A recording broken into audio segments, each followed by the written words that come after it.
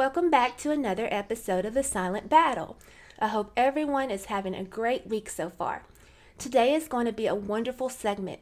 Again, I am your host, Erica Honeycutt, and today I will be interviewing Beth Cooper from Edinburgh, Indiana. Beth was diagnosed with undetermined interstitial lung disease. However, on March 22nd of this year, 2023, Beth received the most precious gift, 2 new lungs from a selfless donor. Today, she is going to share her raw and candid story about her journey with ILD and how she managed her symptoms, and also share how she is feeling now since receiving her double lung transplant. Also, she will give us some tips, if she has any, on what may help you all out there to live life more easily as we battle our autoimmune diseases. Let's get started. Welcome, Beth. Thank you for being part of the Silent Battle podcast today. Thank you. It's good to be here. Beth, can you again tell our listeners what the name of your autoimmune disease was and share your story with us regarding when this autoimmune disease showed up in your life? Okay, well, I just recently turned 59 years old, and a year prior, in fact, it was Valentine's Day 2022, at work, I thought, I don't feel too good, so I went and had a chest x-ray thinking that I had maybe bronchitis or pneumonia, and I was running a temperature, and I also had noticed I was having trouble walking up the stairs. I was getting really winded and out of breath. Well, the x-ray showed some what they call honeycombing scarring in my lungs. And the doctor there, was asking me all kinds of questions. It was just like a prompt care.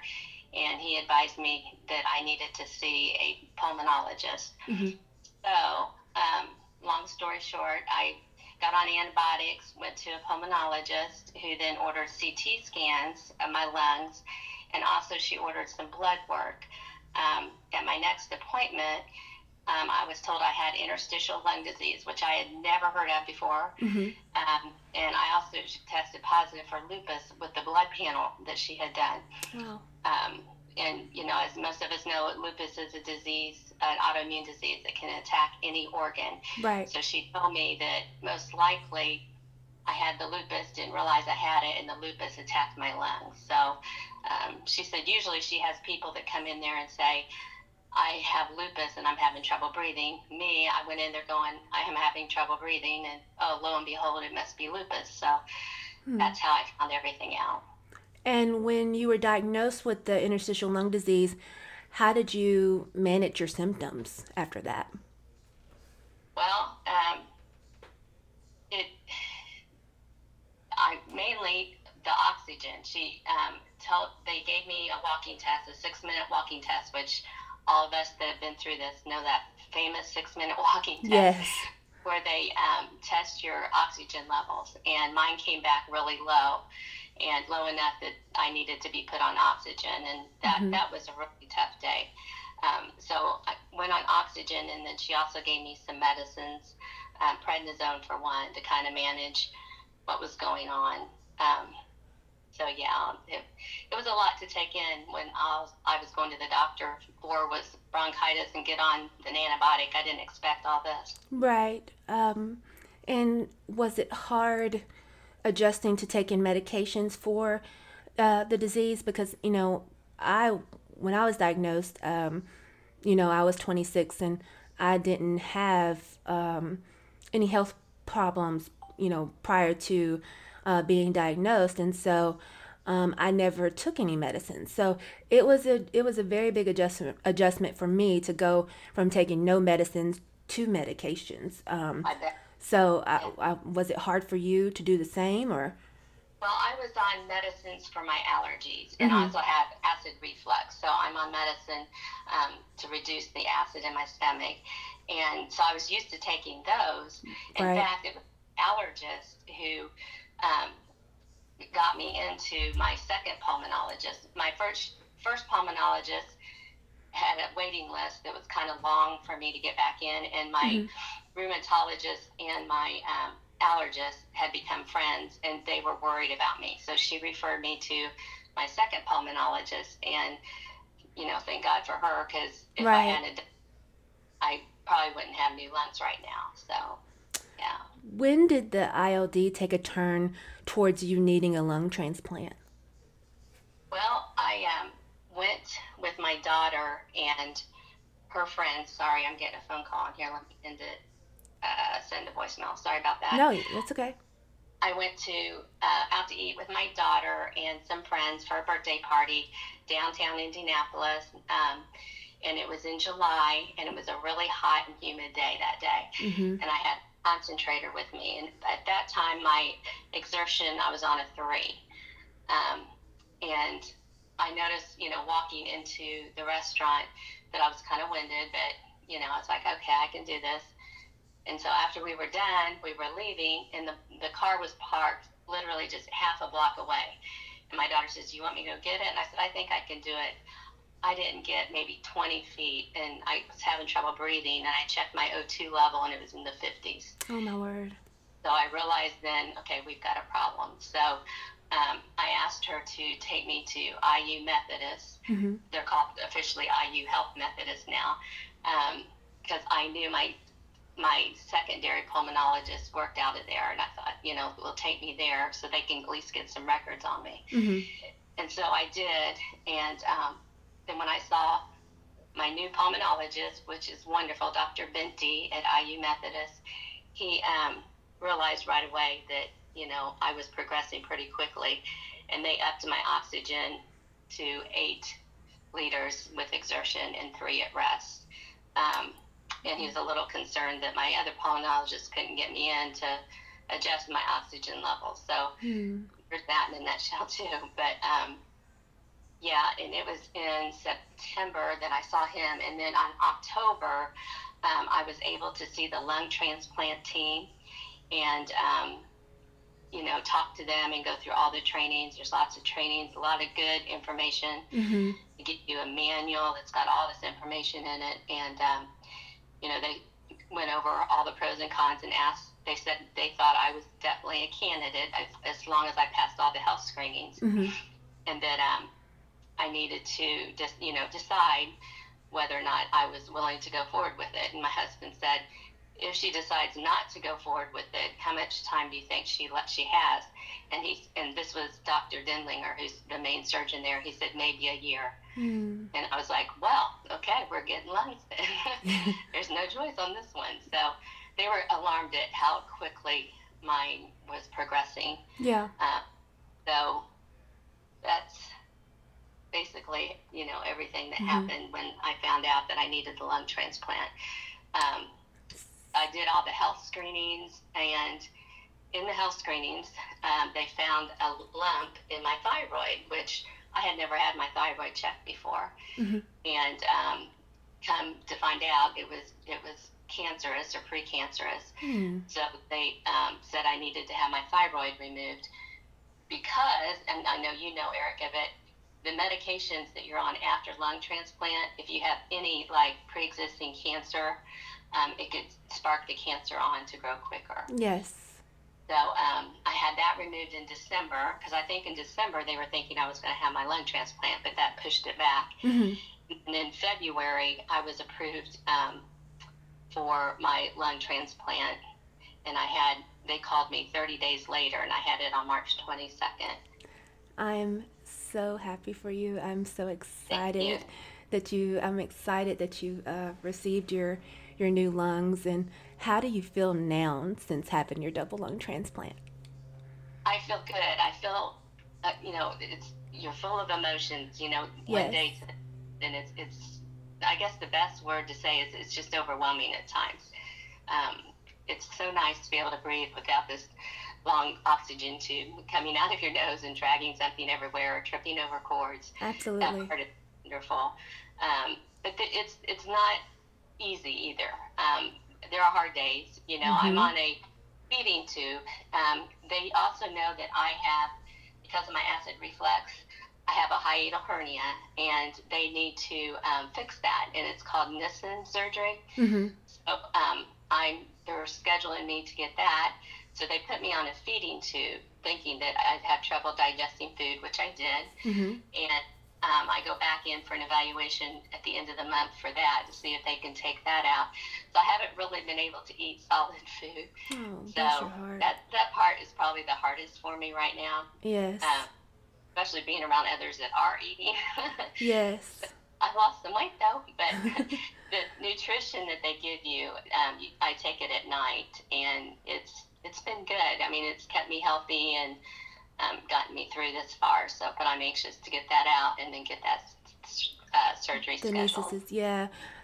GI problems, I hear, well, I know just, from where I had the transplant, they're the worst when it comes to having lung transplant.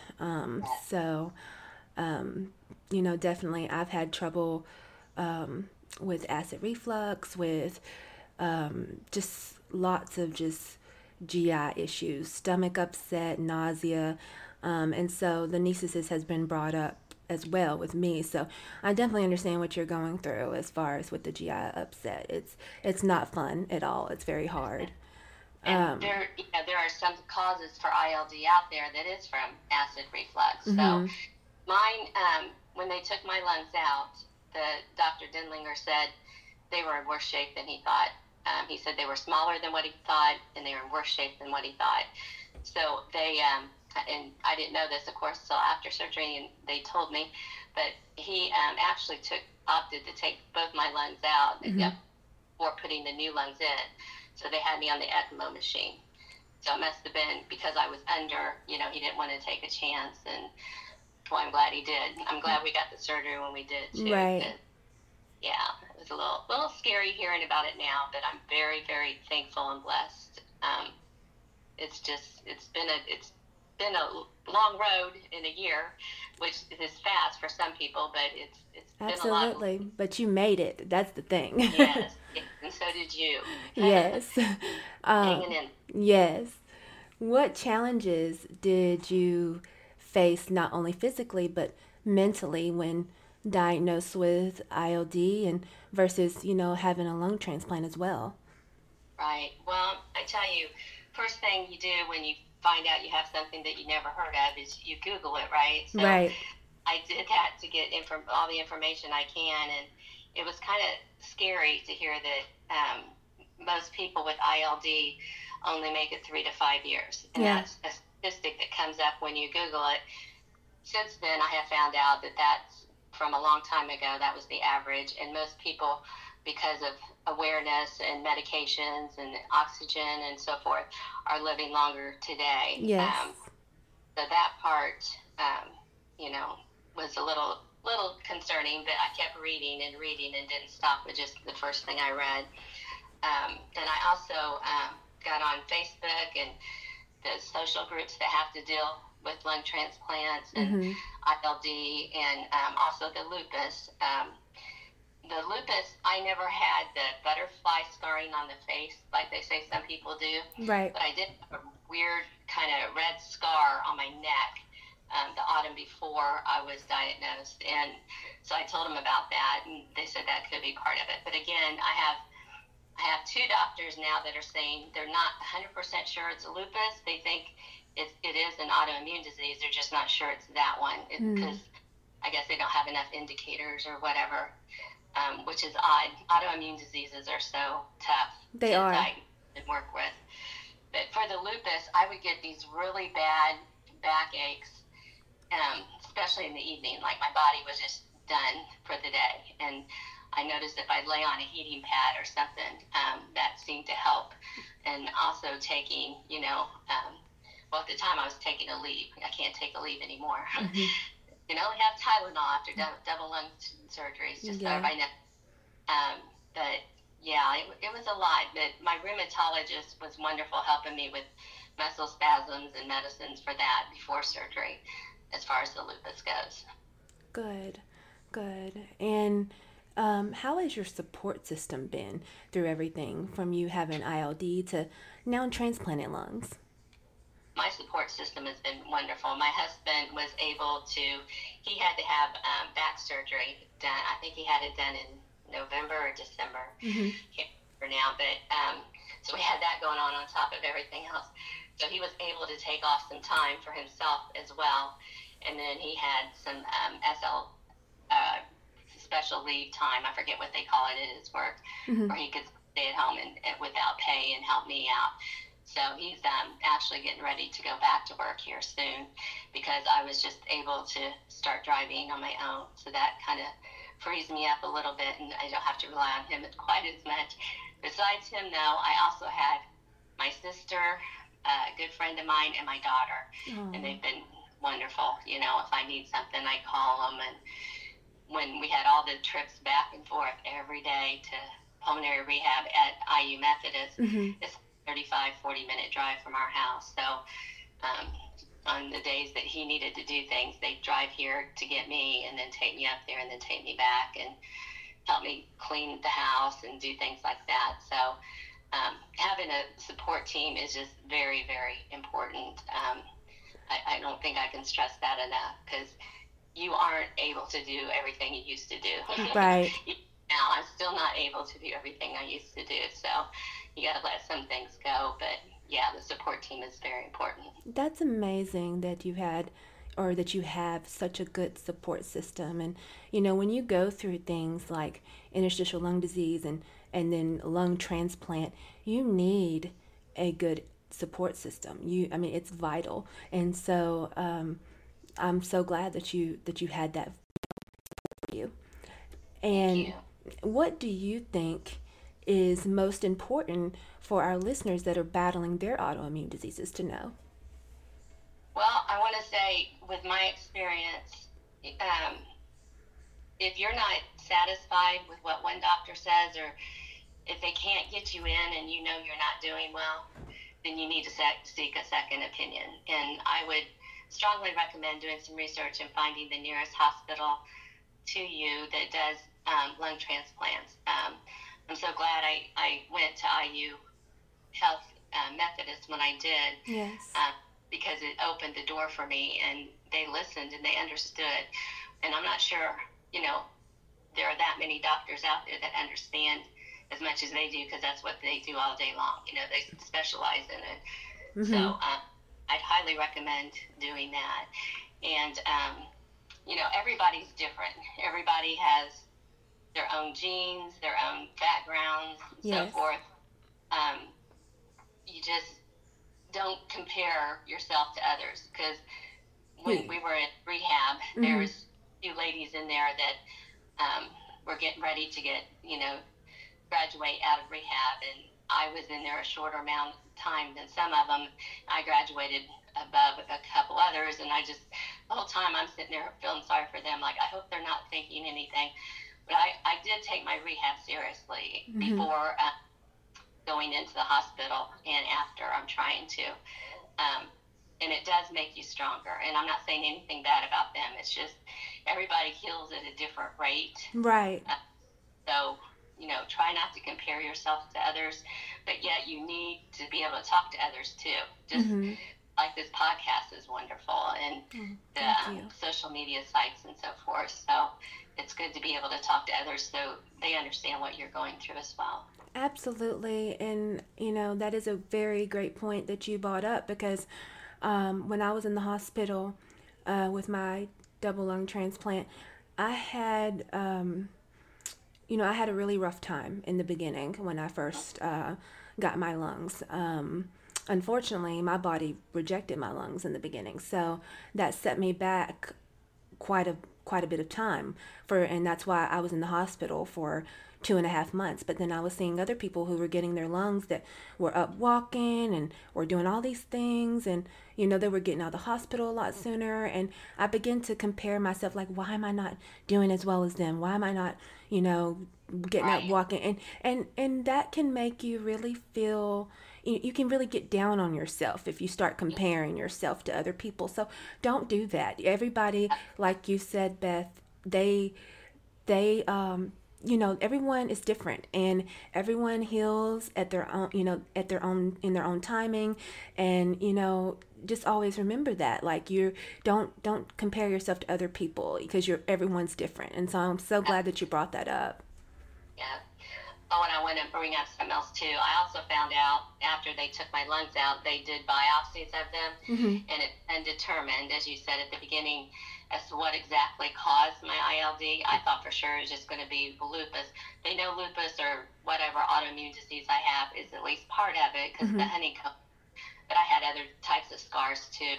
They found a cancerous tumor, a small one, in my left lung. So, it's God, in my opinion, that had my lungs taken out and my thyroid taken out, because I wouldn't have known I had cancer otherwise. So hopefully that's all the cancer and it's all gone now. Absolutely.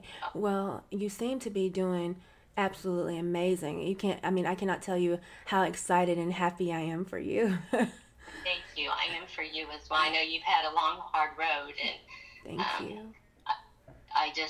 I thank you for this podcast too, because I think it helps a lot of people. I know it's helped me quite a bit.